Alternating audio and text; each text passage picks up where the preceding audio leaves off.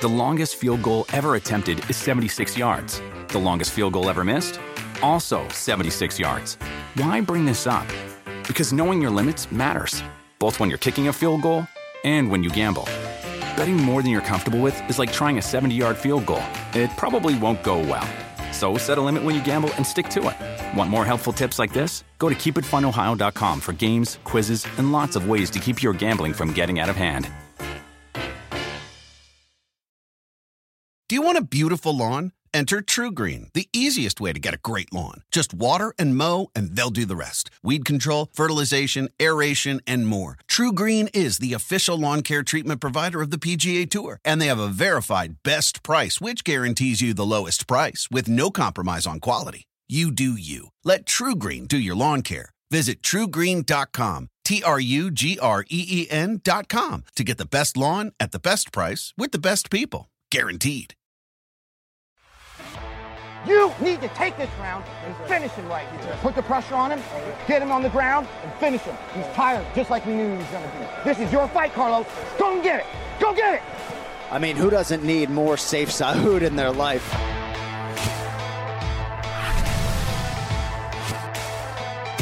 Welcome to UFC Unfiltered. Please tell me that's on video. I've never been happier. I'm made for a fucking podcast. That's dangerous. Listen to me, we're at it.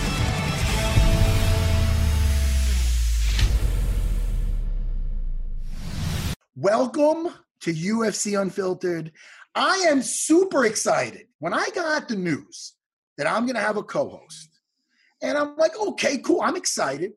Phoenix, I love Phoenix. Is it my buddy Janie English? Who could it be? Then they said it's a former fighter. And I go, stop playing fucking games. This better not be Shoni Carter. And listen, I wish I had a drum roll. I'm going to... Jens mother effing Pulver, Little Evil, is in the house. I wish I had an applause button. We don't have shit right now, Jens. We're resuming. I got it. The first lightweight champion in the UFC. And I'm so happy to catch up with you today, buddy. I know. It's been a minute, hasn't it? It's been a minute. When they said that I was going to get to come on here and hang with, I was like, oh, you got to be kidding me. Is this for real? Like, yeah. I was like, all right, yeah, I'm all excited. I got up all early. I was all ready. I was in my jammies. And I'm like, yeah.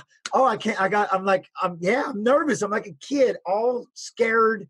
Like, I don't want to say anything wrong. I'm like, this is Matt and Sarah in front of me. I love this. You kidding? Yeah, I love it. Jens, you were always, now listen, people, diehards, and not diehard, regular guys who watch the fights, if they have any knowledge of MMA, they should know who Jens Pulver is, okay? But, hey, listen, we got some young kids out there, Jens, and who knows, maybe if they don't, sometimes I give out like homework assignments on this show. I tell them to try to watch The Mandalorian. I slip things in to try to things that I like, I try to get my audience into, and fighters that I like. They should throw your name in UFC Fight Pass because, dude, you were back in the day. You're still the man to me, but back in the day, you were the guy, Jens Pulver. You were the champion. I was a little one, yeah. I mean, someone had to create the lightweight division. I just didn't want to fight at 170. I was too, and that's what they were telling me was you're going to have to just get bigger. I mean, I was a small guy. And so even fighting at 155 was a decent, I was like, hey, that's okay. I finally got to go to 135. But in the beginning, just to have that opportunity to even try to create the 155-pound division, because you 170s are too big. And then when I got to Miletich camp and I had Hughes and all these guys like, way too big for me for 170, but so it's cool to be able to start that, yeah, it's funny because a lot of people like Jens, I think I've heard the name, then you hear Little Evil, like, okay, I've heard Little Evil. Wait, that's you? I'm like, yeah, that's me. You're that guy. I'm like, yeah, that's me. No way. I'm like, no, it's me. It bothers me, and I talked about this because a gentleman that you faced back in the day is before the UFC was Dean Thomas. Remember Dean Thomas? My favorite. He's the reason why I don't get to wear. Of course I remember him. He's the reason why I took my shoes off after he got me in that heel hook. He destroyed me in a heel hook. And it's a crazy story how but because of that, I was like, I'm never wearing shoes again. And so I'm going to try Sambo socks or something. I'm never wearing wrestling shoes again. Back in the day, back in the day, that was in like, that was probably, what's that, 99, 98 you fought Dean Thomas? Something like that, yeah. Something like that. Yeah. It was last millennium. Yep, it was. And Dean Thomas. Dean Thomas is funny because we're very good friends, me and Dean. We still. Oh, I watch you two. I follow you two running amok. You guys are awesome. It's awesome. But listen, he's with us, with being one of those old school guys, and we'll talk about your victories. You brought up that Dean Thomas fight.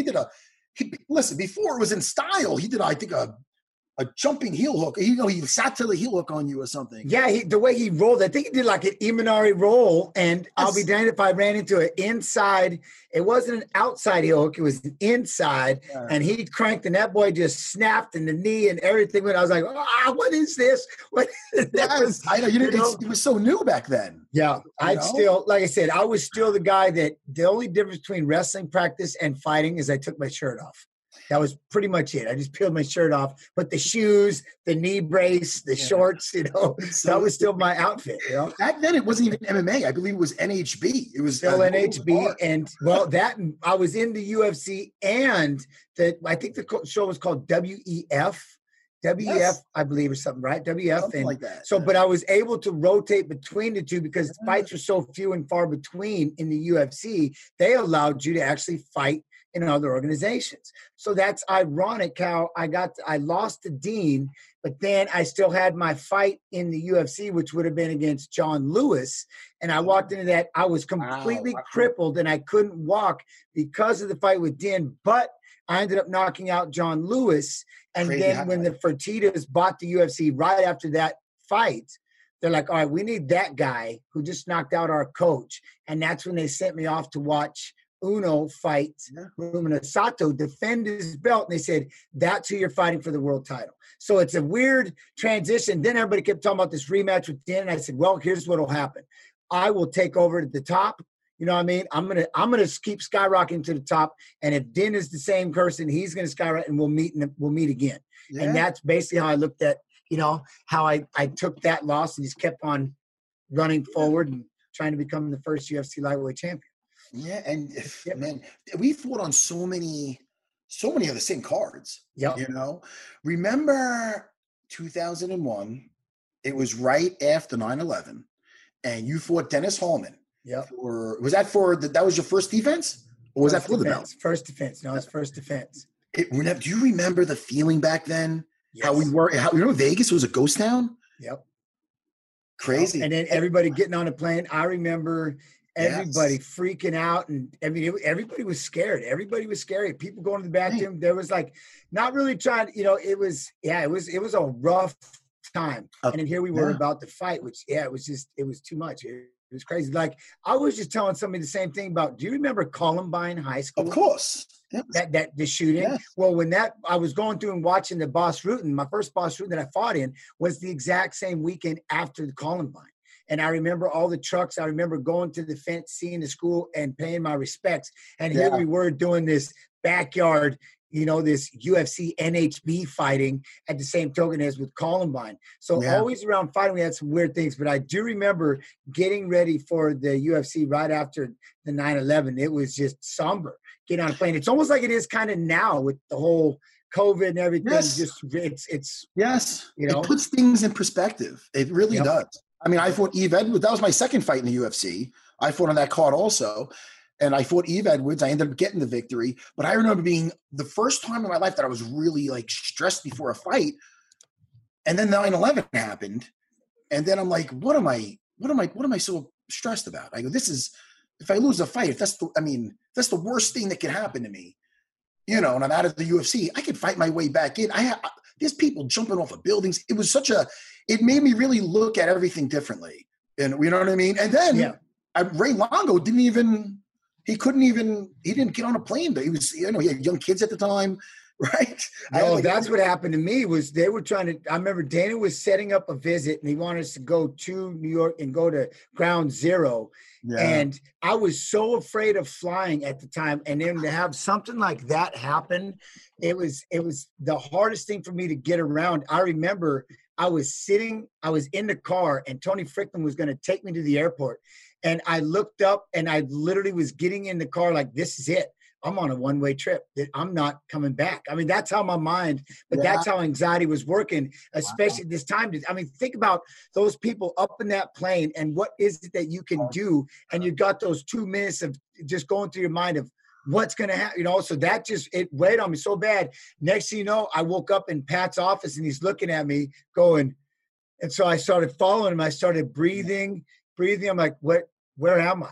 And it turned out I blacked out in the car. I was so wired up. My anxiety was so bad when I got in it, and I was like in the car, and Tony said I just passed out.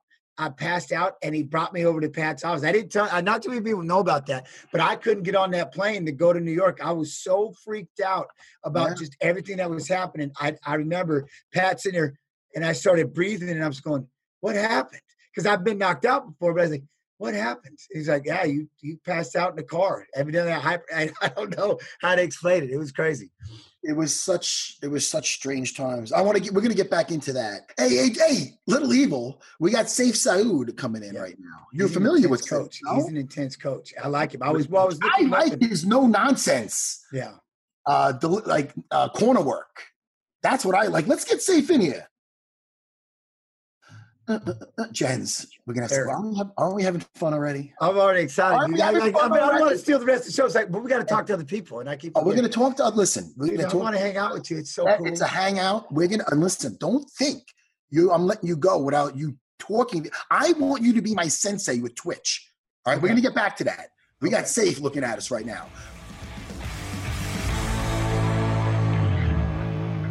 Sayif. What's up, man? What's going on, man? Good to see you. Good to see you. You know the great Jens Pulver, yes?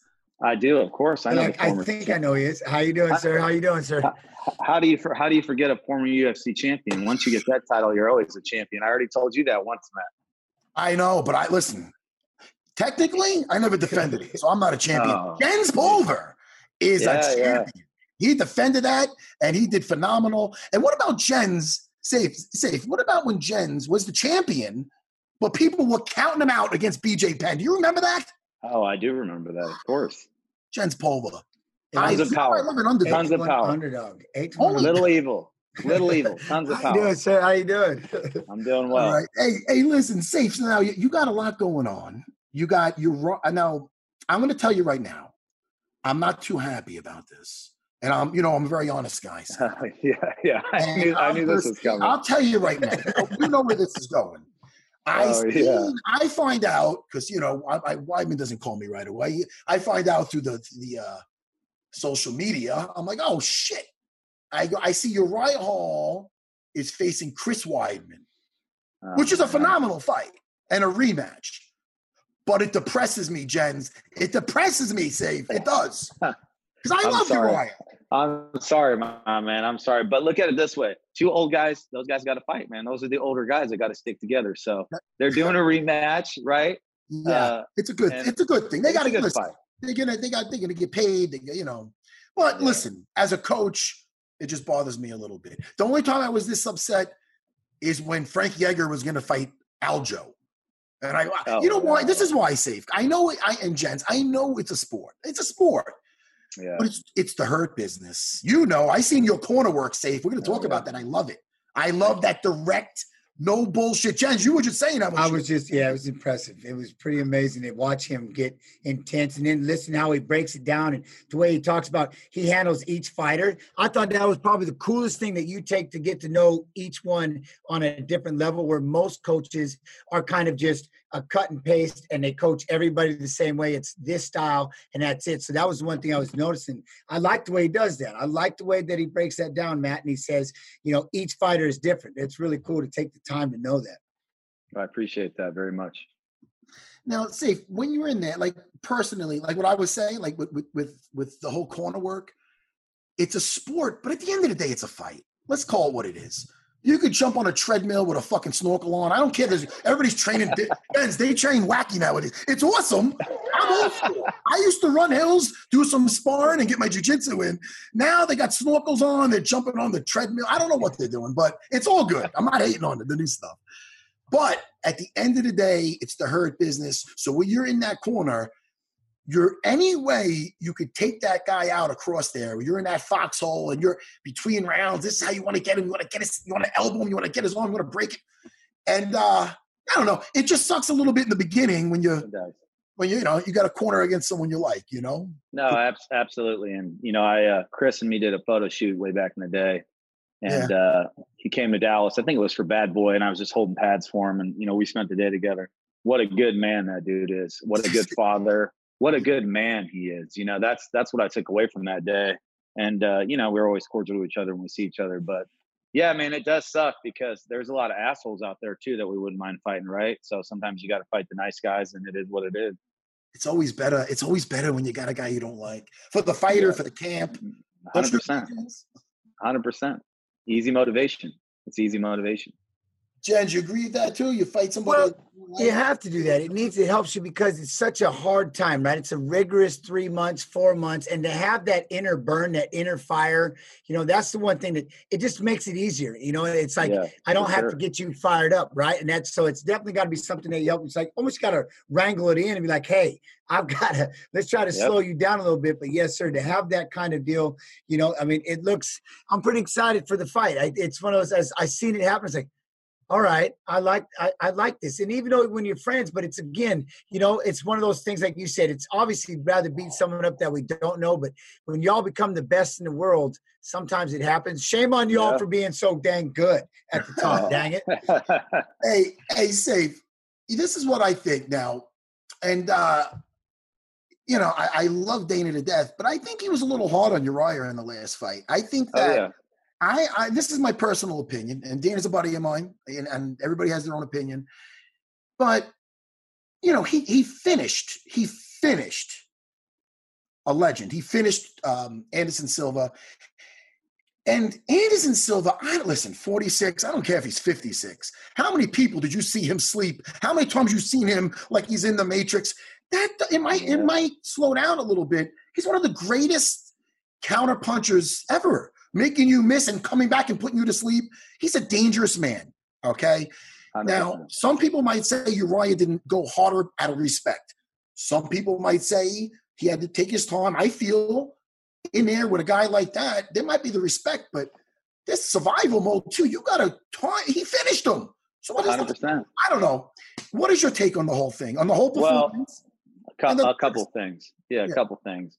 First of all, we can talk about strategy now that the fight is over, but, you watch, 18 of this guy's, knockouts. And I mean, front kick, straight left hand, hook, step back left hand. I mean, you get crazy with him and you come in on him crazy, he's going to sleep you. He's going to catch you. And, Israel Adesanya went with him to decision. Michael Bisping, who's an unbelievable fighter, went to him with decision.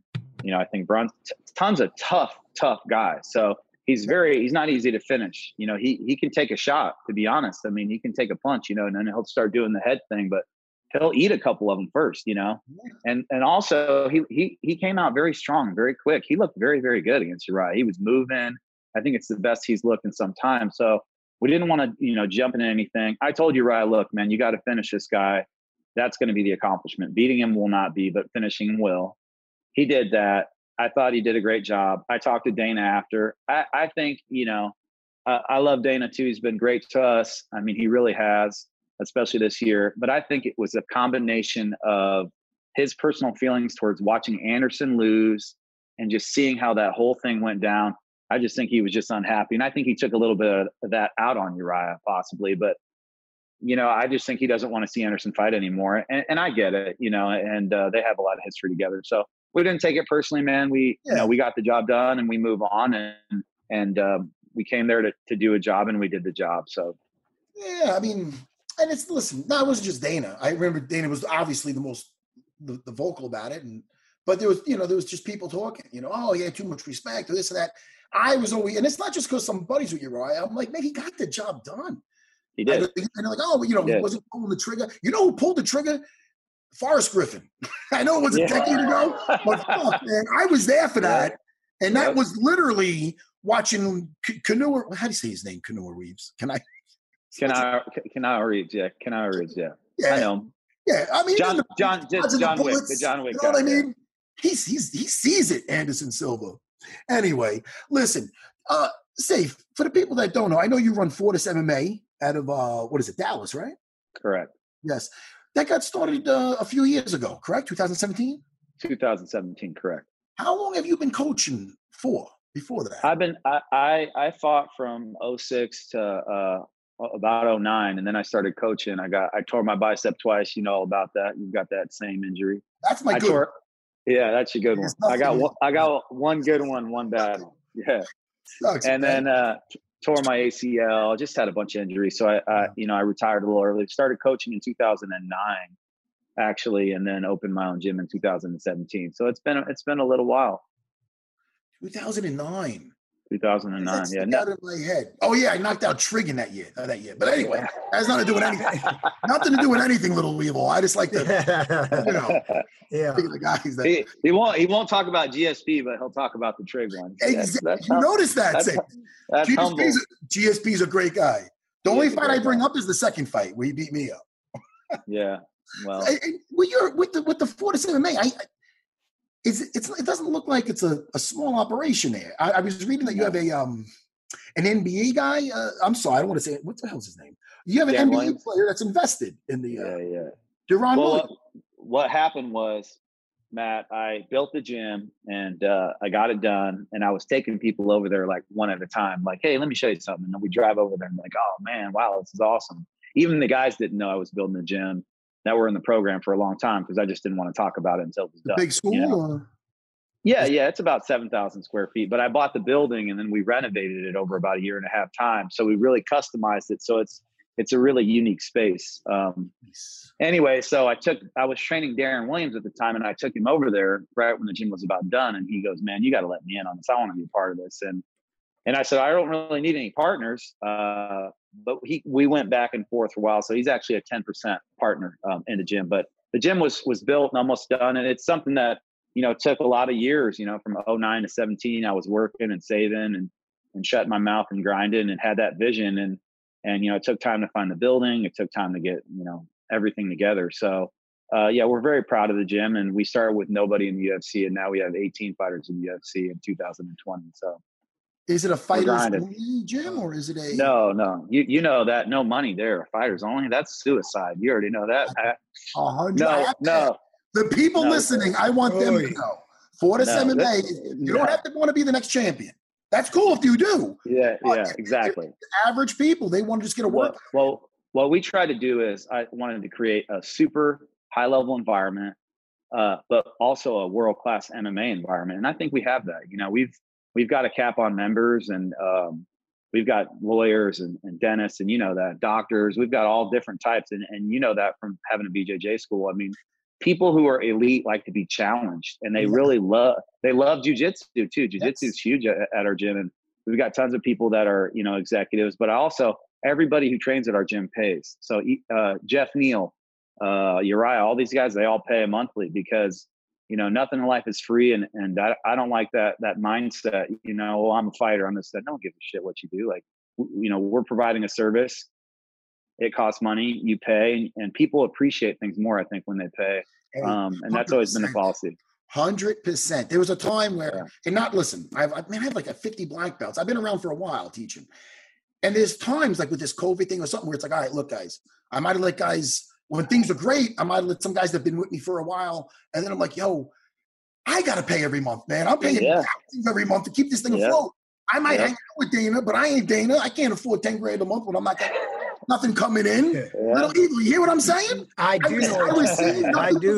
I was seeing your background when I was thinking of this shit. I'm like, guys, you're getting offended? I'm paying every fucking month. Yeah. What a but I think it's important. No, you can rant away because I think it's an important fact.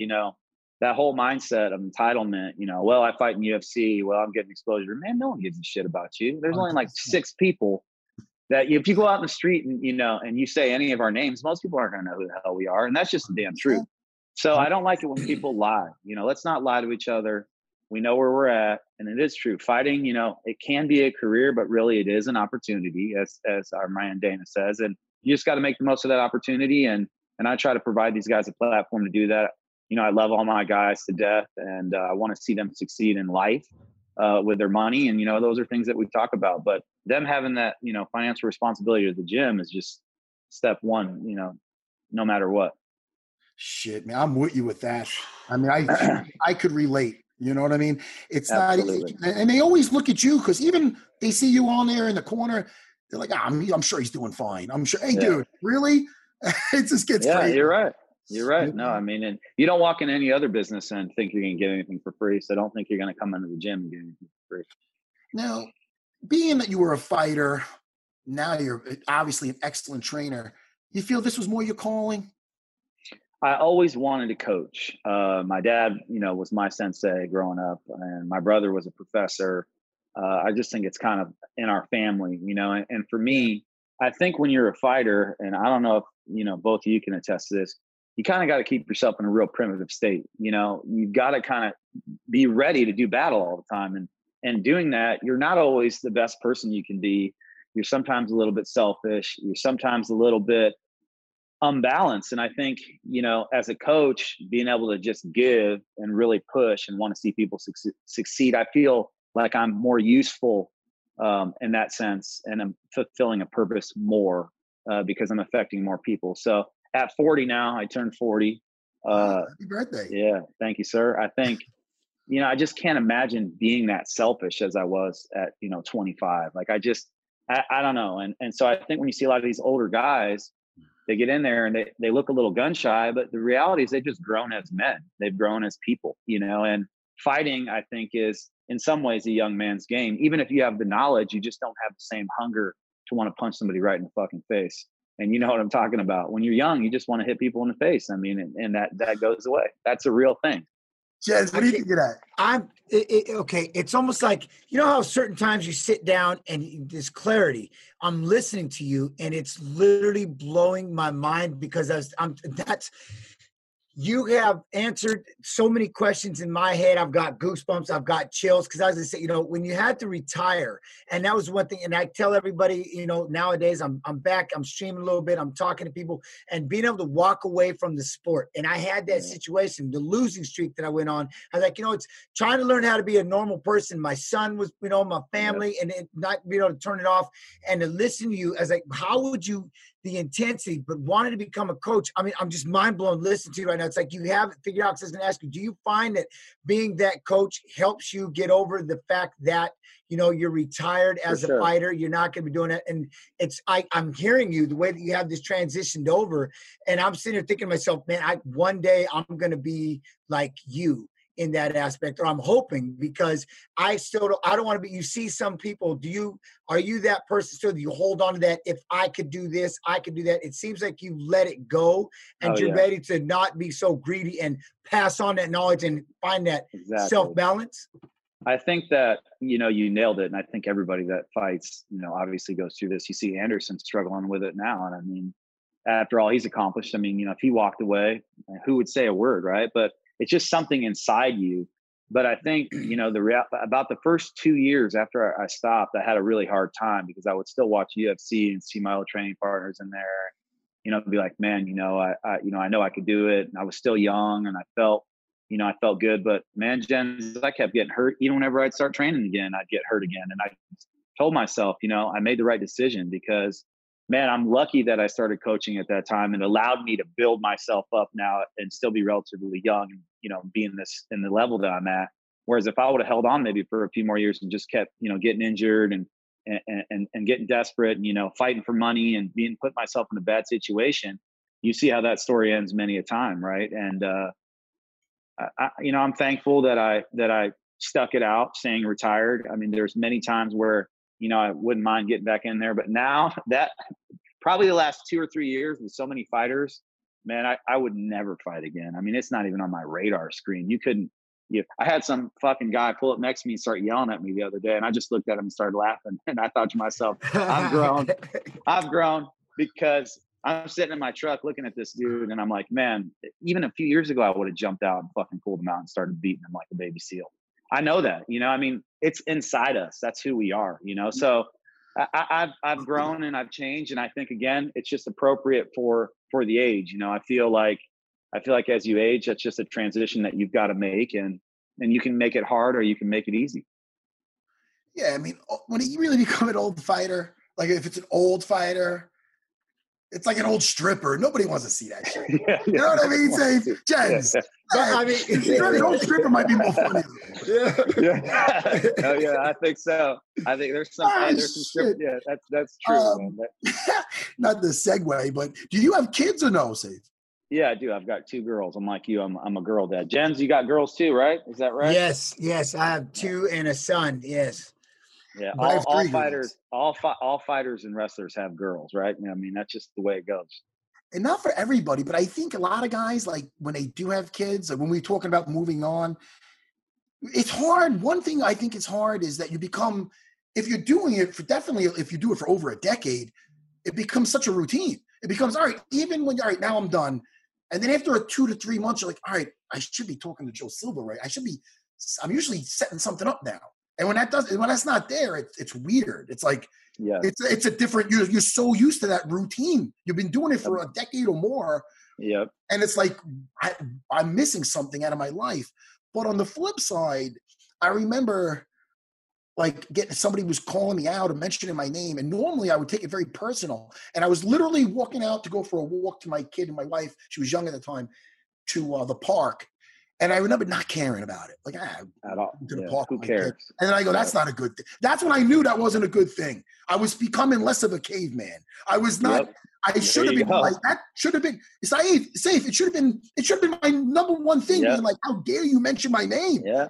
But I'm not saying I got softer, but I got a little like, I'm taking my kid to the park. But look at it this way. That's the progression and the vision that we all have when we're young. I mean, only a fucking morons like, oh, I want to fight when I'm in my 40s. I mean, in my mind, honestly, and I mean, nothing against the guys that are doing it. I know they're making big money, but don't tell me when you're 17 years old hitting the bag, you're like, man, when I'm 42, I'm going to be rocking and rolling. Like, that's just not really the vision, right? So I think it comes down to having the discipline to walk away when it's time to walk away. And that's not easy. And, I mean, certain people accomplish all the things they want. Certain people don't.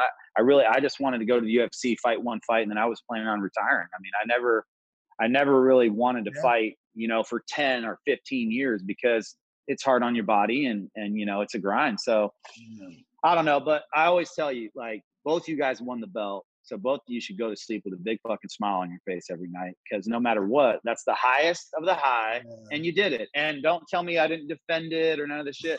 It's so hard. Our sport is the hardest thing in the world, and I think people are starting to see that. It takes so much mental and physical and emotional strength, time. It's something that I've seen the toughest guys come in and try to do, and they can't do it. So, I feel blessed to have been able to do it and still be a part of it. And I'll ask both you guys personally, and everybody's different. Like, I never grew up on any sports. I don't watch anything, but even though I'm involved with the UFC, like I get excited when it's Saturday night. When there's fights on there, like I'm like, all right, I'm going to go to my school in the morning. I'm going to train. Yep. I'm going to get back. I make sure I get a nap in, so I'm bright-eyed, bushy-tailed, and I get all excited. I get excited before I was in the UFC. So I love it. Some guys who are fighters or trainers, they don't like it. I'm not hating on them, but they don't watch it as much. Are you guys still fans of the fight game or as much, or you kind of just keep it business? I mean, I watch every single card and I watch every fight because 2 things. Number one is that's my job, right? Like, I need to see what's going on and I need to see the level. I mean, man, every single fucking week, the UFC is going like this. Boom, boom, boom, boom. The level. Do you see that first fight, that Kosi kid and that, I don't know what the other kid's name was. He had a Russian name. It was the first fight. Oh, yeah. And I mean, those dudes that Kosi gassed out after the first round, but he never quit. I mean, he was slinging them. And those guys just went at it. And I'm thinking, man, this is the first fight of the night. This level of toughness is a veteran level, but these guys aren't vets. They had like 5 or 6 fights. So the evolution of the game, right? And afterwards, the kid looks to the camera and he said, I want this so bad. I want it so bad. And I thought that personifies where we're at, like, man, there's some hungry guys out there. And now we're reaching from a wider pool, since MMA is obviously on ESPN now and has a lot more viewership. And, it's going to be more and more talent and better athletes. And I mean, it really is a high level now. And the techniques, they get more advanced. I don't know. Like, in other words, when me and Jens were fighting, there wasn't these little calf kicks. Yeah, the calf kicks. Calf kicks. The calf kick, man. Well, that kick back in the day was an accident. But you remember, like, you'd be like, oh, you're fighting this guy, he got no ground, take him down. Like, you remember that? Like, back then, there were those guys, right? We're like, hey, this guy, he's going to try to dive at your feet. Just stay up. You're not going to get a fight like that anymore in the UFC. And if you got a guy trying to take you down, he's one of the best in the world, like a Damian Maia. So, I mean, besides that, and he's even got good hands in wrestling now. Yeah. So there are no easy fights where you can, try to dictate into one place or the other. You got to be good everywhere. And I think we've seen a real progression. I fought last time in 2008, and I think that, in that 10 to 12 year period, especially this last 2 years, I mean, it's just blowing up. Yeah. And I think having a coach like you with that kind of knowledge, like I said, Coach, I'm blown away listening to you. I'm loving it, but that's because I think what it really boils down to now, like you're saying, is everybody's becoming so well-rounded. I still remember back in the day, I was thinking, like I said, when Matt and I were fighting and stuff like that, is there's a sixth grader, there's a fourth grader or a second grader that's watching this that can now say, I want to get into MMA. And they're starting to do jiu-jitsu classes, karate classes, wrestling, whatever it is, and they're building. With us, I still remember everybody had a full-time job and was doing this as a hobby. And I'm getting out of college going, okay, well, I'm ready to train all day because I wrestled all day. Now I want to fight all day. Well, we got to wait till everybody gets off work because it was still a hobby, right? So it really does boil down to having a coach like you or somebody that I think that really is the difference. I know, like I've known you've definitely had multiple fighters on one card. You have to do a lot of juggling, but it really does boil down to you because it all comes down to game plan and giving those kids the confidence to go out there and perform at a certain level. And that's why listening to you, man, it's like, I'm digging it. I'm loving the way you're speaking. I love it. Well, hey, I appreciate it. That's high praise coming from you. It really is. Do you like having more than one fighter on a card, or is it? I mean, you know this because I'm sure you have as well. You've got some tough kids up there. That Mirab kid. That kid is a beast. Rob. I mean, God, that kid. I mean, what a gas tank on this guy, man. I mean, I've never seen anything like that. You have a great team. I see him and Aljo, those guys. They support that guy so much, and they give him so much love. Fight week, I watched it. I think I was in Albuquerque. I think Macy Chiasson was fighting, and I was watching. Al's a star, man. I mean, he's done a lot, and Aljo obviously is a front runner for the belt. I mean, he looked fantastic against Corey Sandhagen. That was unbelievable. And watching those guys and how they were really just so there for him impressed me. And that's what I was going to segue into is. It's when you have multiple people on a card, everybody's hyped up for the day, right? Like they kind of push each other in camp and everybody's like, they're kind of going to a party together, right? They're kind of going to a party together. And that can be really good. We've won multiple times, have had, multiple win nights in the UFC. I mean, it's amazing. We've also lost multiple fights before.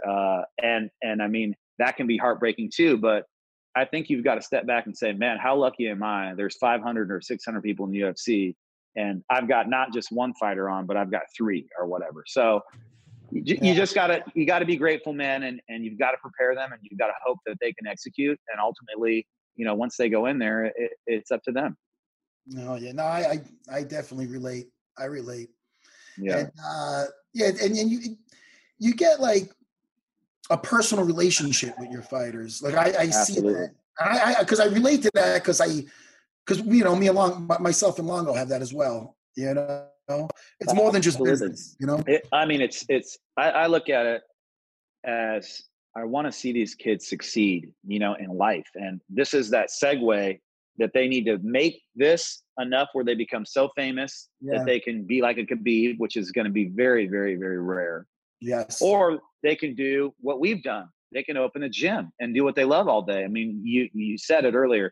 I wake up, I go to the gym, you train, you roll. I've been doing this since I was 3 years old. I go, I work out, I got my schedule, and then I come home, I take a nap, right? So I'm ready for the UFC that night. I lay there, right, in the movie room and watch that thing. So we're doing what we love. And even though we don't fight anymore, we're fulfilled. We're happy. We're still talking about fighting right now. It's still what we do. It's a part of our lives. And I would love to see, I think Uriah would be an awesome kids coach. I could see Uriah having a fantastic kids program. He could do straight up. He could do a karate. He could do anything. He could exactly. And so, these are the things we talk about. I don't just say, hey, go win your fight. I say, hey, man, you're behind. Like, you need to make some money so you can build a base and get set up and get some real estate and keep going, because fighting's not going to last forever. So, man, I will be happy. My definition of success is for them to be able to do what they want to do when they want to do it. And, and if that, and hopefully has something to do with martial arts. So it's true. It's such a like a cliche, or it's an overused saying, but I say it a lot. I say it a lot to my kids. It's like, if you do what you love for a living, it's like you never have to work in your life. And it's not that 100%. You don't work hard. I'll still get up. I do the 7 a.m. class 2 days a week. And I love it. And I'm not an early riser. I know. You know why? I'm not trying to one up you, but I do the 6 a.m. class. You son of a gun. Every single day. I was there this morning. Let me guess. Jens does the 5:30 a.m. No, Jens is going to bed, and he's probably going to bed at 5:30 a.m. And then I'll catch you all about 3 o'clock in the afternoon. I'm a night owl, so if you have the night training, I got you. But what's so funny about that is that you nailed it, right? You said I'm not an early riser. I fucking hate getting up early. Like I just not one of those guys. I mean, I just don't wake up happy. There's a lot of people that way. I'm not one of them. Especially but once I get to the gym, and this is how you really know you're blessed. The minute I step in the gym, I'm happy. Yeah. I've never walked in the gym. I'm driving there. I'm pissed off. I'm irritated. Right. But the minute I walk in the gym, I'm in a good mood, because it's like being at home. So, man, I mean, we're lucky, man. We're lucky. We're blessed. And we put the work in too. It's not like it happened on accident. Yeah, but you got to walk into your school the way I walk into mine. And sometimes I'll just look around a little bit. And my first school, I saved up with a couple more UFC fights and private lesson money and seminar money and super fight money, whatever it is. And I lived in the basement of it. It was really small, like 1,500 square foot. Now I got a beautiful, beautiful school. Lost one due to COVID, which is all good. And I look around and I'm like, yo, man, if I had nothing else, this is a great retirement. I look at it as retirement. I don't look at it as, No, that's it. And I mean, the thing about you is being a high-level black belt, you've also got that jiu-jitsu track, whereas you said you got 50 black belts. That's a really cool thing too. Yeah. I mean, to have that whole community and to have all those, because that's its own separate community, right? You got your MMA guys, you got your team, but you got your jiu-jitsu guys. We've got guys competing and winning every weekend. And like, I'll write those guys checks when they win like a small tournament. I'll give them $50 and put sponsorship on it. So they feel like, hey man, like, because they're winning for the school. So anytime you're winning for the school. The atmosphere at the school is so, and I'm sure you'll agree with this, is the atmosphere is as important. You could have 5 UFC fighters, but if there's a bunch of knuckleheads, guys getting hurt, everybody's walking around with their shirt off. I don't know how it is. I'm not. No shirt off. No shirt off. You have that too? I have that in mine. No shirt off. I'm not having that shit. I'm not walking around like Rocky III when there's a bunch of. If you have a fighter's gym, you better. I mean, I don't know. You better be Dan Lambert with somebody. You better have some kind of bankroll. Yeah, even though I'm sure American Top Team's got other things. But with my thing, I'll tell you before I let you go, Steve. It was right before I opened up my school I was just talking about in Huntington, New York. It's 12,000 square feet. It's huge, it's beautiful, and it was back when I was the champion, and I'm like. I had Christmas cards made up, and it was gonna be, and it was on a good turnpike. I was gonna have it Serra MMA. That's what I was gonna do. Made Christmas cards up. Last second, scratch it. I went back to Serra BJJ. I thought the Brazilian Jiu-Jitsu crowd, for the reasons we're talking about, we're not gonna have every single guy who wants to come in being a champion. I'm a spoiled guy. I got all my average people that I get to teach Jiu-Jitsu, Muay Thai. I got all the stuff there. But I still get to work with the guys who want to be champions with Longo. Yes. We have a fight team.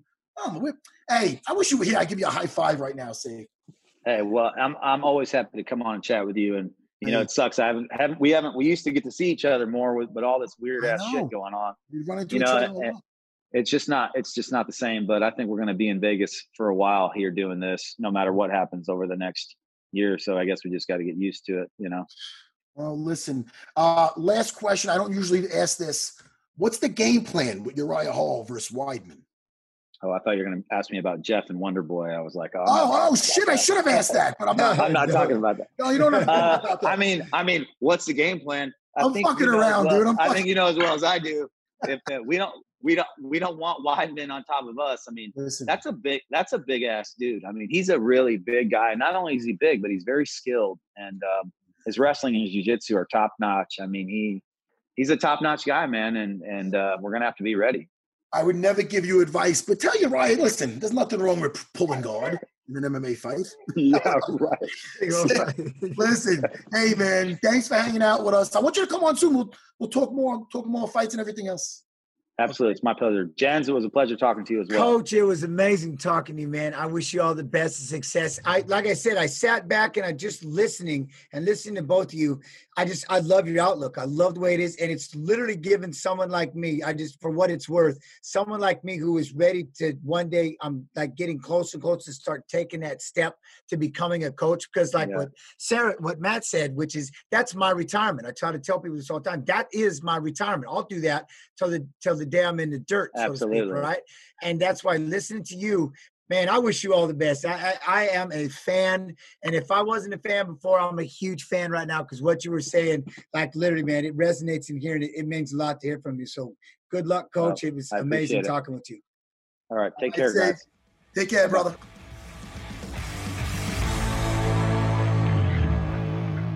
The longest field goal ever attempted is 76 yards. The longest field goal ever missed? Also 76 yards. Why bring this up? Because knowing your limits matters, both when you're kicking a field goal and when you gamble. Betting more than you're comfortable with is like trying a 70-yard field goal. It probably won't go well. So set a limit when you gamble and stick to it. Want more helpful tips like this? Go to keepitfunohio.com for games, quizzes, and lots of ways to keep your gambling from getting out of hand. Do you want a beautiful lawn? Enter TruGreen, the easiest way to get a great lawn. Just water and mow, and they'll do the rest. Weed control, fertilization, aeration, and more. TruGreen is the official lawn care treatment provider of the PGA Tour, and they have a verified best price, which guarantees you the lowest price with no compromise on quality. You do you. Let TruGreen do your lawn care. Visit TruGreen.com, TruGreen.com, to get the best lawn at the best price with the best people. Guaranteed. Jens, how much fun was that?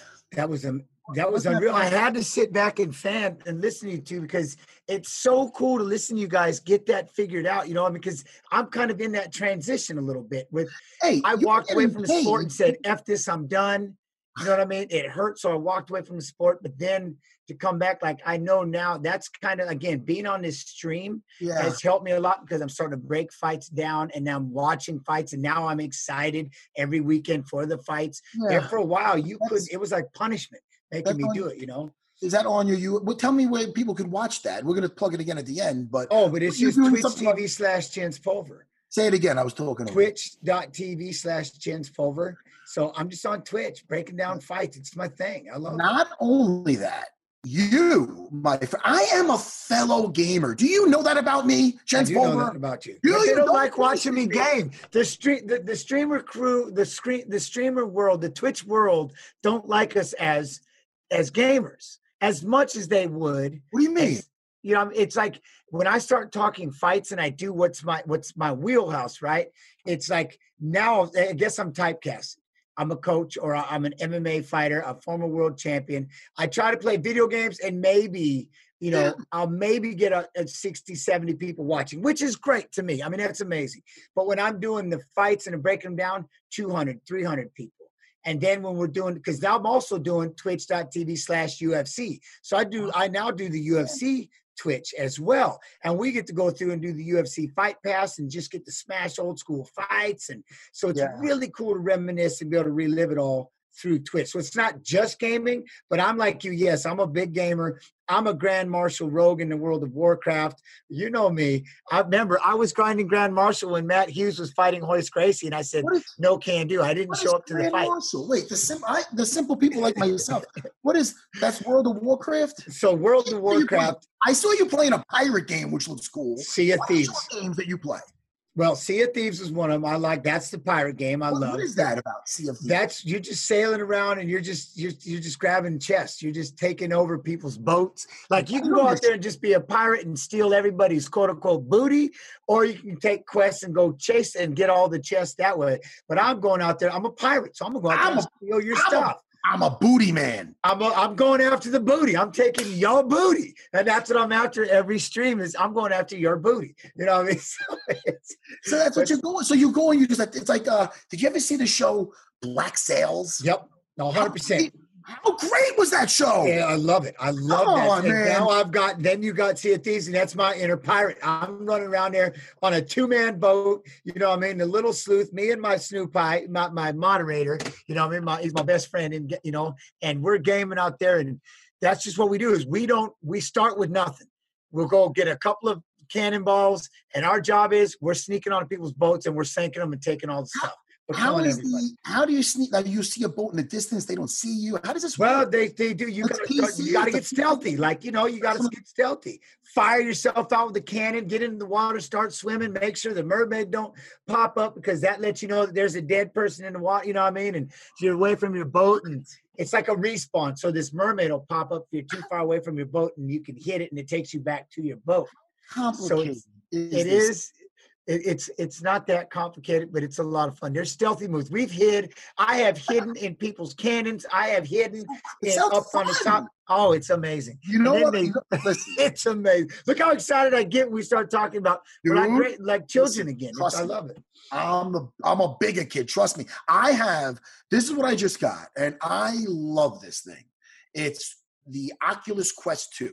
I was just going to say, I know your VR and I know your headset. That's all insane. I do. That's all I do, Jens Pova. Before that, I had the Vive Pro and I was doing standout battle royale. I was actually ranked number 4 in the world, not the brag. This guy. I hope we don't lose it. Listen, I hope we don't lose all our audience. Yeah, I love it. I love it. This is beautiful. I love it. You got to talk about the entertainment side. Well, now think about it. With that VR headset, which one do you use now? I have the Oculus Quest 2. You can get this over at Best Buy. Break it out of the thing. You can play it. The game I've been playing, you know, my wife, the kids, they do the Beat Saber thing. Yeah. I love Population 1 Battle Royale. Holy shit, Jens. It's a 3-man squad, six squads. You get dropped off at different spots. The perimeter closes in. You got to take out the other squads. You're almost like in a jetpack where you could fly from places, build things, climb anything you want, sniper people. Oh, I got to see it. I'm in. I'm down with it. Because think about it like this. On the one end, now with COVID the way it is, you're talking about training and stuff like that. Here's something I always wanted to do with that headset. Be an online coach, and you put on the headset, stand in front of your bag. I'm holding focus mitts. I'm on the other side. You know what I'm saying? I want to work like you work and get paid to play video games. Yeah, but doing the boxing and stuff, I'm saying it'd be something. There's something to do with this VR headset where you can be an online coach and everybody can just log in with their headset and you're over there holding pads for them, you know what I mean, and playing in game or moving around and boxing with them. And think about it like that. We start having fights again, but we just got to do it with the VR headset. Well, I work out, but none of the physical side. Fight till we're 70. I could see that happening. I mean, there's a game, Thrill of the Fight, where you're boxing.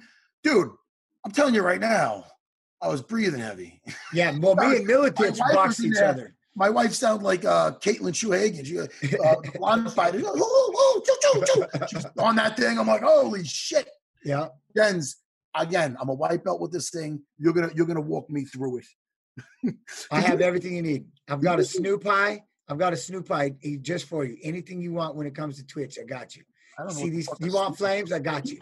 You say a Snoop Pie? That's his gamer tag. So it's Sean. He's my partner. He's my moderator, and he set all this up for me. He's the brains. He's the mechanic behind the machine. My job is just to drive this race car. He's the mechanic. Can't somebody be my fucking mechanic, Jen? I got you a Snoop Pie. That's what I'm saying. You can have a Snoop Pie. You know how I know you're a good guy, Jens Pulver? I just gave you my best inner secret ever and just handed him to you. Like, here you go. There's my Snoop Pie. There's certain things that you remember, and you don't remember a guy when he's you remember a guy when he's got everything. That's when you remember a guy, because that's how you don't see a guy. And this is not relating to you. In life, you don't relate to you don't judge somebody when he's got nothing. Judge him when he's got everything. Judge him at his highest point in his life. How does he treat people? 100%. You were champion, Jens Pulver. And I remember my first fight at 155, because I know you referred to me as a 170er. I was a tweener. I was a tweener. I fought a bunch of times at 155. I was in that tournament. I fought BJ Penn also. Dean Thomas. We fought some of the same guys, Yeah, I was hoping I never fought you, to be honest, because I didn't want to mess with you on the ground. I'm not lying. I don't want the ground. Jens, hey, you say that, who was great at the ground? Is Dennis Holman. I know. You know who else was great at the ground? John Lewis. John Lewis is good. I know. Hey, man, we both were on each other's radar, I'm sure. But I remember after my fight with Kelly Delonte, my third fight in the UFC, first at 155. I believe you were commentating that night. I don't know if you remember. So, no. I don't know, 33, 36, I don't know. But anyway, you remember certain things that stick out in your head. And I remember it was the first time I finished somebody in the UFC. I got a triangle choke. And I remember I was having my hand raised, and I remember seeing you through the cage. I remember this. You're not going to remember this. And you were the champion. There's no and we knew each other like we met each other before. We were friendly, but we didn't know each other that much. And I remember you were genuinely happy for me. I remember locking eyes, and you were like, "Yeah, Sarah." I remember that shit. Yeah. I don't know why, but I remember it. See, it's the little things like that, right? Isn't that weird? Yeah, no, I get it. Because it's just and it's like I said, you just learn that there's a lot of people out there. And I always say that one of the things people ask about being quote unquote famous, what's the thing you learned about 10 people? You're going to love this. And I'm like, 3, and I usually say 3 or 4, they see you smile and they just want to knock it off your face. They don't care why you're smiling. They just know they're not smiling and they just want to smack that thing off your face, right? And then you get about 3, 4 more, and I'll say 4. They're, hey, high five, congratulations, but behind your back, they got the middle finger. They're like, man, whatever. If I could ever fight him, I'll crush him. But, and then you'll have 2. Out of 10, and I say 2, maybe 3, you've got me actually feeling a little better. So I'll say 3 that are genuinely happy for you for no other reason than it's just great to see other people doing what they love and have a smile on their face, and you enjoy it. And that's one of the biggest things I've learned, I think, just about throughout the entire career, our entire process of what we've been through is, and I always wanted to just be that real person. I was genuinely excited to see people, to see them do what they love and win. And I think that's one of the things when I got to commentate, you could almost see that was because 2 things. One, I knew that they were going to go back and watch the fight, because I always wanted to hear what the commentator had to say about me. So I knew how important that was, right? And it's just to be genuinely happy for certain people and just watch them smash it. Even if they are at your weight, you may have to fight him one time, but it's like, I like Matt Serra. I like how he is. I like his bold words. He cracks me up. He's just a crazy SOB, with his chat. I'm not even talking about the time you held my man down and was giving him a lecture in the restaurant and telling him not to be so mean. You went viral for that one. I'm like, dude, you're my hero. You're one of my heroes, and it's so cool to be sitting here rapping with you. It's like, it's hard not to fanboy at the same token, but yeah, man, it's cool because when you just think about watching your rise and watching all the fighters rise in the UFC, there was a time things were a lot more personal. You know what I mean? When we all got together, it was more like a reunion. Yes. Now, because and I'm glad that there's so many fights, it now gets to be a business. But back then, it was more like a reunion. We all got to see each other every couple of months. Like, man, how's everybody been? Wasn't that many of us fighting? There wasn't that many of us. Wasn't at all. It was guys fighting like the same guys or different guys. I mean, what was the roster back then? I don't know. Not a lot. Yeah, not too many. And then there wasn't, the up and comers and stuff like that. So it's just everybody just kind of fought each other, and it was just, you're just happy for them or you're not. It's just, one of those things. I remember when and first of all, you talk about you being a coach. You were great on The Ultimate Fighter as a coach. Yeah, I was frustrated, but I liked it. I had fun. I was humbled. I had no choice but to be a great coach because I got Joe Lauzon, who knocked me out, and he's on the show. So it's not like I'm going to be able to sit there and go, yo, I'm this bad man, the JAMA world champion. Listen to me. I'm the coach. I do what I say. It was one of those, I sat down and said, look, here's the deal. I'm not the best coach in the world. I'm not the best fighter in the world. You know what I mean? No, sorry, not about the coach, but I'm not the best fighter in the world. But here's what I can. In fact, I lost to somebody that's going to be on the other team. So how is it I can sit here and coach all of you and feel like I have that, like, what gives me the qualification to do this? And I told him simple. I started from zero and I rose to a world title. But what made it even better is I watched other fighters start from zero and rose to a world championship. Matt Hughes, you know, things like that. Even though Jeremy Horn, who never got the belt, he was another phenomenal fighter. Tim Sylvia walked in the first time, and he was so awkward and out of shape that to watch him grind up. So I told everybody on the team, I said, look, I know what it takes to be a world champion. It's a matter of not, it's how you utilize it. You already have your coaches. I just want you to be the best in shape fighter that you can be with the style that you already have, and we're just going to make it sharper. And that's the one thing, you know, I mean, you can try to change them and fight them, but they already have their coaches. Hey, man, good point. What about Jeremy Horn? How great was he? My favorite fighter on the planet. People still ask to this day is, who's your favorite fighter? I go, Jeremy Horn, most well-rounded. But again, the reason why we call him Gumby, because it wasn't like he was just muscled out. I know he does. I'm not calling him chubby. I'm not calling. He was just, he didn't have that super flexed physique, you know what I mean? So we used to always laugh. Yeah, Jeremy Horn, Matt Hughes, Tony Franklin, and me standing there. Oh, you're going to pick Jeremy Horn. If you're going to just out of the crew, who am I going to beat up here? I'm going to fight Jeremy Horn. And we would all sit back and laugh because like, wow, you just made like the worst mistake of your life. Talk about never judge a book by its cover. Jeremy Horn was literally the epitome of that with his skill set and just the way that he was as a person. So funny. I was at a fight in Jersey and he was fighting. And they're like, and at a chiseled 6'1", whatever he is, I seen him literally, he's about to fight. I seen him literally like smirk and look over to his corner like, are you serious? You know, he's got like a little, he looks soft. He looks like just a kind of a soft guy, but man, he was so well-rounded and he really put it together nicely. You know, your whole team back then, the Miletich, Pat Miletich's team, right? I mean, the MFS crew. Was it? Yeah, the MFS, Miletich Fighting Systems. Yes. Yeah. You guys had you had a hardcore. What was the recipe? Just a lot of hardcore training? I think the biggest thing was we had two things talking about was we never wanted to experience something in the cage. So the sparring sessions, yes, they were tough. People talk about that, the leg kicks. If I was going to feel a really deep leg kick, it better be in practice. If I'm going to feel that first big punch, because you don't want to go out there and feel it for the first time in the fight. Like, oh my, what is that? So we kind of had that idea, but above that, we just wanted to be in phenomenal shape. Yeah. That was just to be able to outwork everybody was the goal. You know what I mean? The more shots you could throw at somebody and just not get tired.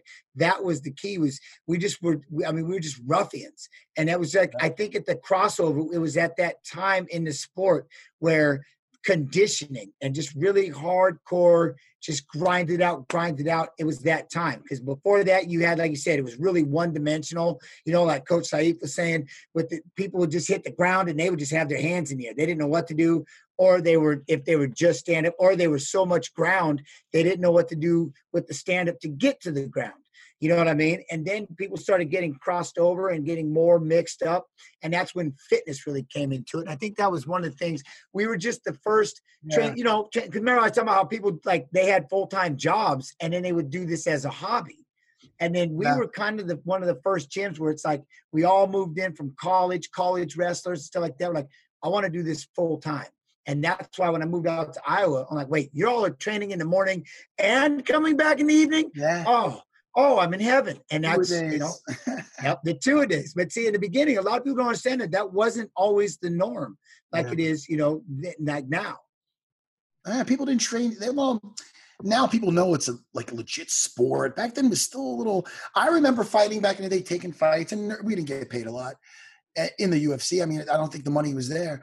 And I remember being like, look, I'm going to do this now because this might be done in a few years. I'm going to be like, this is something I can tell my grandkids.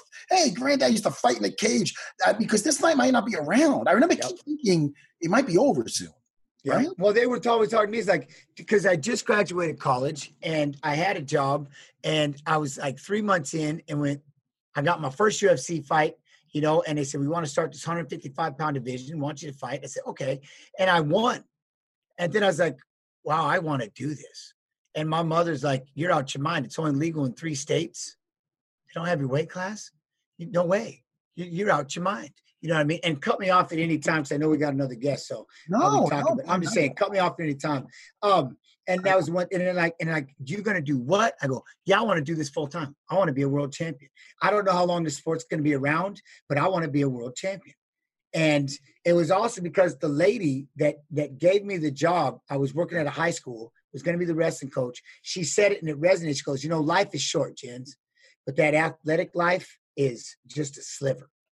You can go out there and make your stories, and you can always come back here and share those stories. Go fill your book. Gone. I was out. Go fill your book. Go fill your book. Like that. Who was that? Your guidance counselor? That was my boss. She was the principal at the school. I was the head wrestling coach and a resource officer right out of college. And she just said, go fill your book. And so ever since, that's what I've been doing is, because remember, at the end of the day, think about it, that's all we're left with are our stories. And it's like, true. How many stories do you have? I tell these young kids, like, look, you can live in the moment, but, even if you're putting something away every month, a couple $100, some kind of mutual funds, like, that could be like your retirement. Like, oh, you don't touch it. Like, you know what I mean? Talk to the right people. Yeah. Did you watch Brandon Moreno's fight? I did. He went intense. Very intense. He went after it. Now, I don't understand the whole stoppage of it with 2 seconds left. I mean, I felt bad for Royval with the shoulder. You know what I mean? Oh, yeah. Remember, the shoulder. Oh, and no, it's like he was laying there and he was screaming. But intelligent defense, I think a lot of people tend to forget the idea of intelligent defense. Whether or not you're hurt, sitting there covered up is not intelligent. It's going to get stopped. It does suck that he was 2 seconds away from possibly being able to, it was almost ready, if you just held on. But again, hindsight 2020, it is what it is. And then all of a sudden it popped back in. His coach popped it in and he was good. But wow, when he fell down. But to go back to Moreno, what an aggressive kid. What a phenomenal fight. He really took it to him. And just the way that he came out there and, I thought that he could have been right there fighting for the title. You know what I mean? And then to not, there's risk in all that when you're out there and you're like right there at the top and you're one fight away and now you're ready to fight for the belt. You don't really want to mix it up too many times because something could happen in the sport of MMA and you lose and now you're down, you're getting bumped down a couple fights away from that belt. But for him to step up and fight the way he did, he looked impressive. Impressive. And Brandon Royval, I know it's unfortunate. I think that they had to stop it. I mean, I think that I don't think he would have walked back to that corner like nothing's happening. There's a poker face and there's your shoulder coming out. You know what I mean? That's it. Well, and your shoulder's out and you're just laying there and Moreno's just popping. And again, we go back to intelligence. Whether or not there's 2 seconds, 10 seconds, 20 seconds, fight is the fight and the referee has that choice. And it's a bad situation for Royval, but yeah, you got to understand, and Royval doesn't know that it's going to get popped right back in.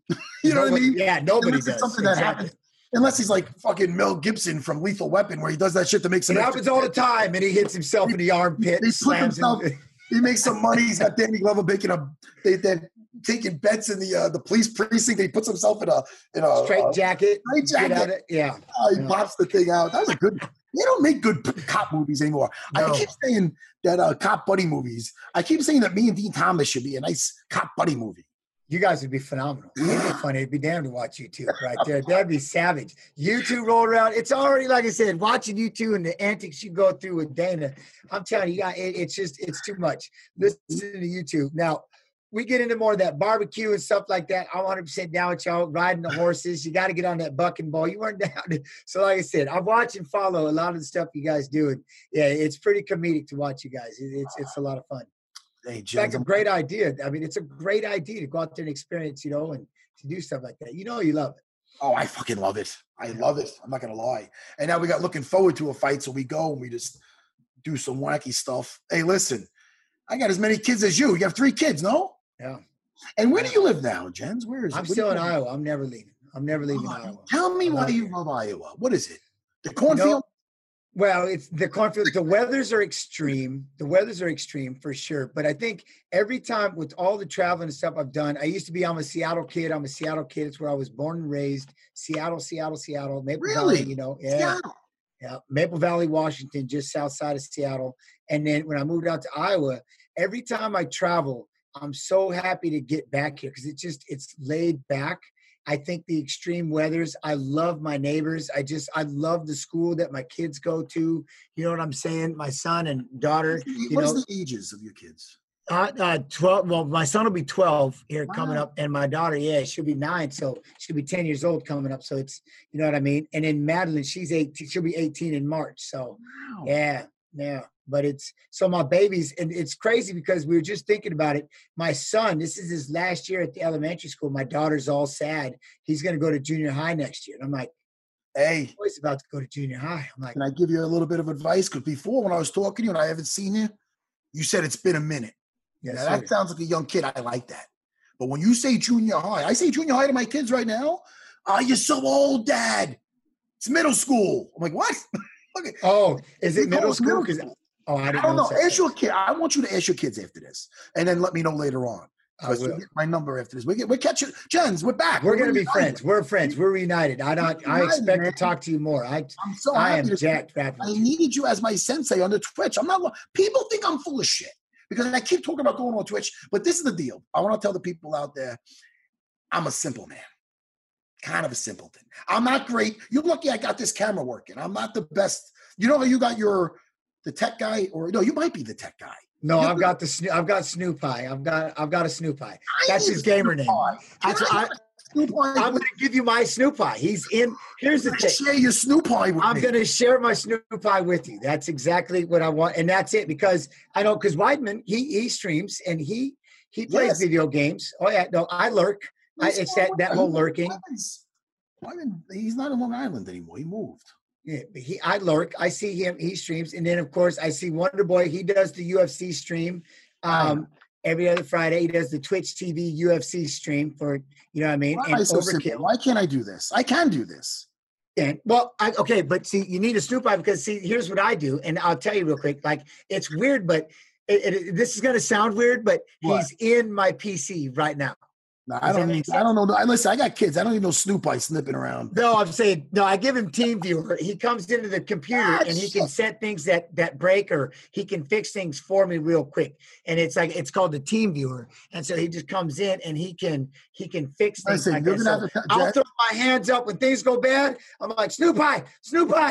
I just stand here. You say Snoop Pie 3 times like Beetlejuice and he appears. Exactly. And then boom, I see all of a sudden I don't have control on my mouse no more. It slides around. I see him moving things. And I'm like, oh, yeah. So, but I couldn't do it without him. It's like, again, having a mechanic. If the car breaks, I would love to learn how to fix it, but I ain't doing it. I can't do electronics. I can't have a nail, but I have a decent right hand and I can pass a guard and rip a Kimura. So listen, it balances out. Jens, did you hear the latest headlines, the latest news with Deiveson Figueiredo? I'm not going to say it if you heard it. Now, he's going to come back, and is he fighting Moreno for the fighting belt? Brandon Moreno next month. Where is the date on that? Oh, December 12th. Is that correct? Give me a thumbs up on my screen if that's correct, guys, or give me something. I believe it's the December. Yes, it is. Thank you. Wow. So yeah, I think that's going to be taking over for the fight with Aljo Sterling versus Peter Yan, which I'm very upset about. You know, my guy. You familiar with Aljo Sterling? Yeah, he's a savage. Yes. He's phenomenal. Yeah, I love him. He's phenomenal fighter, phenomenal human being. So what happened to Peter Yan? What happened with that fight, if I may? I have no idea. Something happened. Something on Peter Yan's part. I don't know. Injury or something. I don't know. I don't want to speculate. Okay. For some reason, he cannot fight. So we got that. And then, that's upsetting for me. But the good news for the fans, we get the fight of Deiveson Figueiredo, who looked phenomenal over the weekend versus Alex Perez. Amazing. Perez is tough, man. He just whose leg did he kick off before that? Jusimor Formiga, is that right? Yeah, Formiga with the calf kicks. Yeah, but then if you watch the way Figueiredo fights, it's like his 2 toughest fights were just against straight wrestlers with the takedowns and stuff. So I thought with Perez that this might be a decent fight. You know what I mean? In that aspect with the wrestling, shooting the takedowns. I love Jens. I loved when he had his single leg, but when Alex had the single leg on Figueiredo, and Figueiredo went right for the knee bar for the outside heel hook or inside heel hook. You see how he rolled underneath? He rolled beautiful. Down and sagged. Oh, I was like, wow, he gets after it. And then after Alex got out of it, which was crafty, there was a scramble right into a beautiful guillotine, and he knew to put his far leg up. That way Brandon cannot pass the guard and get out of it. And once it was on, it was on. Knew with those lanky, with those type of arms, like that. The wire. I bet you Figueiredo has a squeeze that's like nobody's business. Right. Some people just have that really hard to squeeze. You're like, oh my. Well, some people have that really powerful punch. I bet you Figueiredo has that squeeze. That is. Right. Yep. Right on the carotid artery. And he was going to go to sleep if he didn't tap out. He's so God of War. I love the whole. I don't normally like sunglasses inside. I don't mind when he does it. He's the God of War. He can do that shit. Him and Tony Ferguson get a pass on that. Yeah. Back in the day, Rashad Evans. If Rashad Evans was the guy he is now, I guarantee he's not wearing the sunglasses inside. It's not a big look. It's not a look everybody could pull off. It's not. Maybe with the yellow tinted, the shooting glasses maybe on the inside or something. I don't know about inside. I never really wore them. It wasn't my thing. But the one thing I like about how Figueiredo, how he reached back over the head. Normally, like in wrestling, that's always the no-no to reach back. You always got to roll the other way, roll away from it, and never reach over the head, right? Like in a switch or something like that. In the down position when your referee's position. Yes. Never turn into reach over the head. But he did exactly that. And it was crazy because I kind of wonder about the wrestler, Perez. Maybe you're not used to. Most people will belly out and go that direction, and he didn't. He didn't belly out. He said, and reached over the head and locked up that guillotine so quick that's kind of the weirdness of one being a wrestler. It's kind of, you never, if someone's got your back and they got a body lock, you never reach over the head. You're always pushing on the arms and turning away, right? Well, because the reasoning, the sport of wrestling, obviously he's used to guys doing that because they don't want their shoulders on the mat. The match is over. And guillotines, and I'm not talking about the twister type guillotine where the wrestlers go, guillotines around the neck, it's not legal in wrestling. So we don't have to worry about it. We'll shoot into them 100 times. But with Figueiredo being a jiu-jitsu man, he's used to that. He's getting taken down in a scramble. He's used to reaching for that. He probably done that 1,000 times. Yeah, the way he spun up that leg. Yeah. That was far from a Hail Mary. That's not somebody getting that and jumping to the guard. That was a beautiful transition, total control. But now when you look at his fight with Brandon Moreno, you have to look at his last fight. Now, Brendan Raval is very crafty on the floor. Very. Before this injury happened, Moreno was still forcing the grappling and being aggressive with it, being dominant with it. So I know it's unfortunate the way it ended, but Brandon Raval is very, very crafty. Yeah. So I think that's a very good fight, even though it was short. Both fights were short. His and Figueiredo's fight with Davison and who did I just say? Perez, and then Royval and Babyface. And Moreno. Yeah. Well, and that's the thing. What I love about Moreno is his intensity. It's like he went out there to prove a point. Yes. You know what I'm saying? You know what it really reminds me of? And I don't, without too much, I go way back, but like when Chuck Liddell was wanting that title shot. And he was wanting that title shot, but he wasn't sitting around and waiting. And they kept giving him the top fighter, the top guy. And he always had that risk of he could lose to a top guy, while he's sitting around. He didn't want to just wait for that belt, wait for that title shot. He wanted to fight and stay active. And that's the one thing about with Moreno, not getting the title shot right this minute.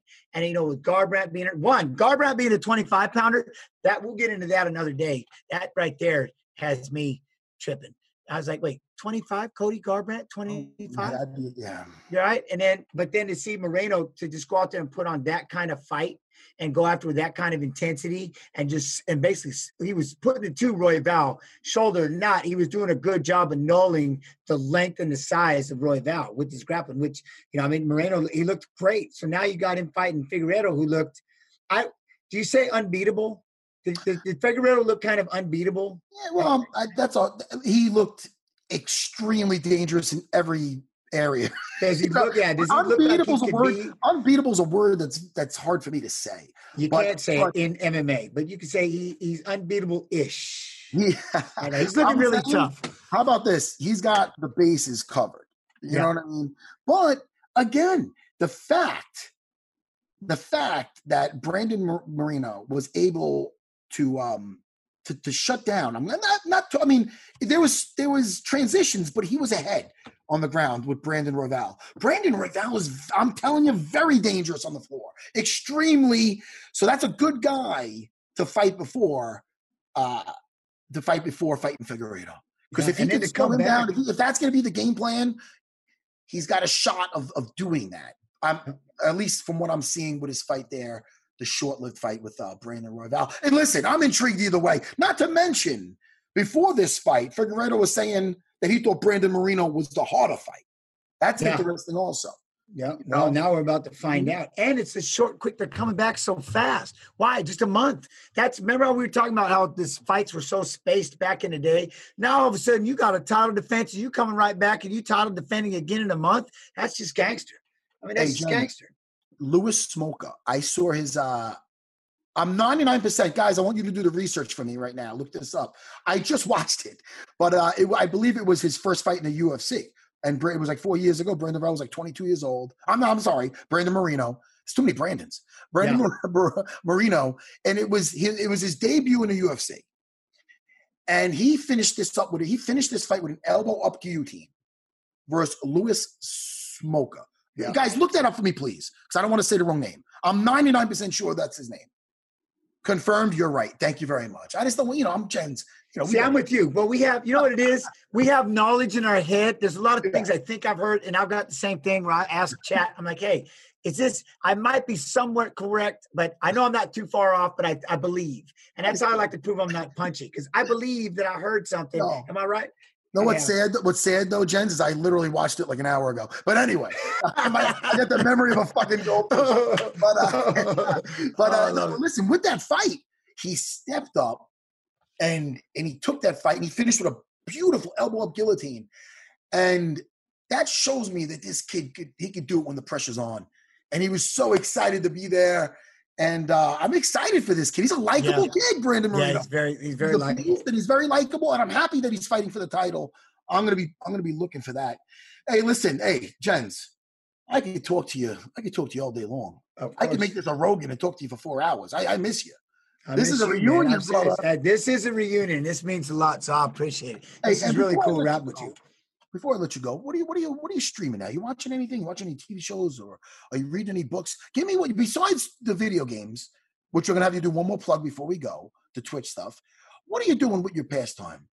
I'm taking care of my kids. Well, my wife right now is so busy with COVID is everywhere, right? She's in the ICU, working in the ICU. So she's just day in and day out, really busy. And one of the things is, I don't want to be away from my children right now. I want to be with them. And I don't want a babysitter raising them, and stuff like that. So right now with COVID the way it is, being able to go over here and be on Twitch and now has me analyzing, watching fights, breaking fights down, you know what I mean? Doing my street beef fights and stuff like that, and now I'm just all things MMA, all things NHB, but I want to be with my kids.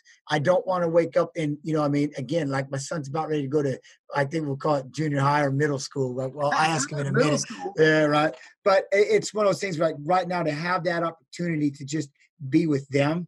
That's kind of where I want to be because, and like I said, talking to you and talking with Coach Saif there a minute ago, and like when I decide to kick into my retirement is I want to train world champions. I'm going to be on the road. I'm going to be traveling. We're going to be going a lot. It's going to be really busy. So I'm really enjoying this time right now with my children. It's just, I love it. And I just, laundry is my thing. I love doing the laundry and the dishes and everything like that. So we just redid our kitchen. So, I love it.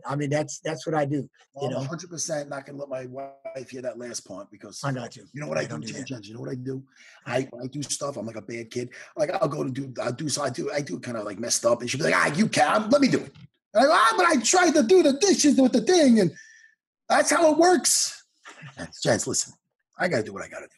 I gotta rip Kimura's. I gotta pass guards. I gotta escape side control. You gotta be you. You gotta be you. I'm gonna do it in laundry that smells good, that has dryer sheets, that has all the you know what I mean? Hey, where can they really quick just plug your Twitch thing one more time? All right, so it's just Twitch TV /Jens Pulver. Jens, after we hang up, I'm gonna message you and I'm gonna get you information. I want to talk to you. I want you to be my sensei with Twitch. I trust you.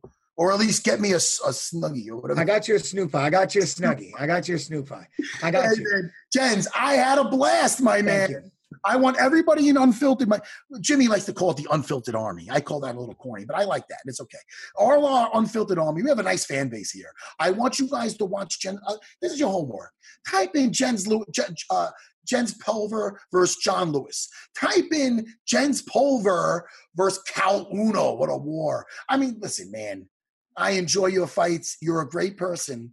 And I'm happy that you were on today with me, buddy. Thank you. Thank you. And if they want, like tonight, I'll be on Twitch TV /UFC, and we're going to be breaking down again the fights that we just watched this weekend. Will be and then we go through the UFC Fight Pass, and I just get to go down all these rabbit holes. I mean, I'm going to grab some Sarah fights. There's going to be a lot of Sarah fights coming on here tonight. So I'm shouting it for you. You know what I'm saying? I'm going to do that for you. But I'm not a massive the first Stoney one and not the second GSP one. But listen, anything else, I'm game. Anything else, I got you. All right, no first Stoney, no first GSP. But I got you. I'm with you. I don't want to watch them either. I want to see the dominance. I'm in there for the dominance. You're the best. Jens, man, thanks so much, dude. Yeah, brother. Up after soon again. And thanks for hanging out with me today. Always. Thank you, brother. I appreciate it. The great Jens Pulver. Ready for a new and exciting career challenge? At DHL Supply Chain, you're part of a team committed to creating innovative solutions for some of the biggest brands in the world. We're recognized as a best place to work, where people are valued, supported, and respected. DHL Supply Chain is hiring for a wide range of salaried operational and functional roles. Previous experience in logistics is welcome, but not required. All opportunities, no boundaries. DHL Supply Chain. Apply today at joindhl.com.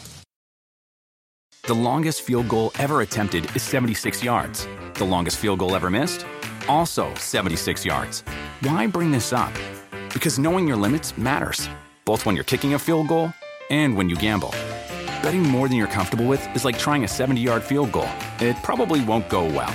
So set a limit when you gamble and stick to it. Want more helpful tips like this? Go to keepitfunohio.com for games, quizzes, and lots of ways to keep your gambling from getting out of hand.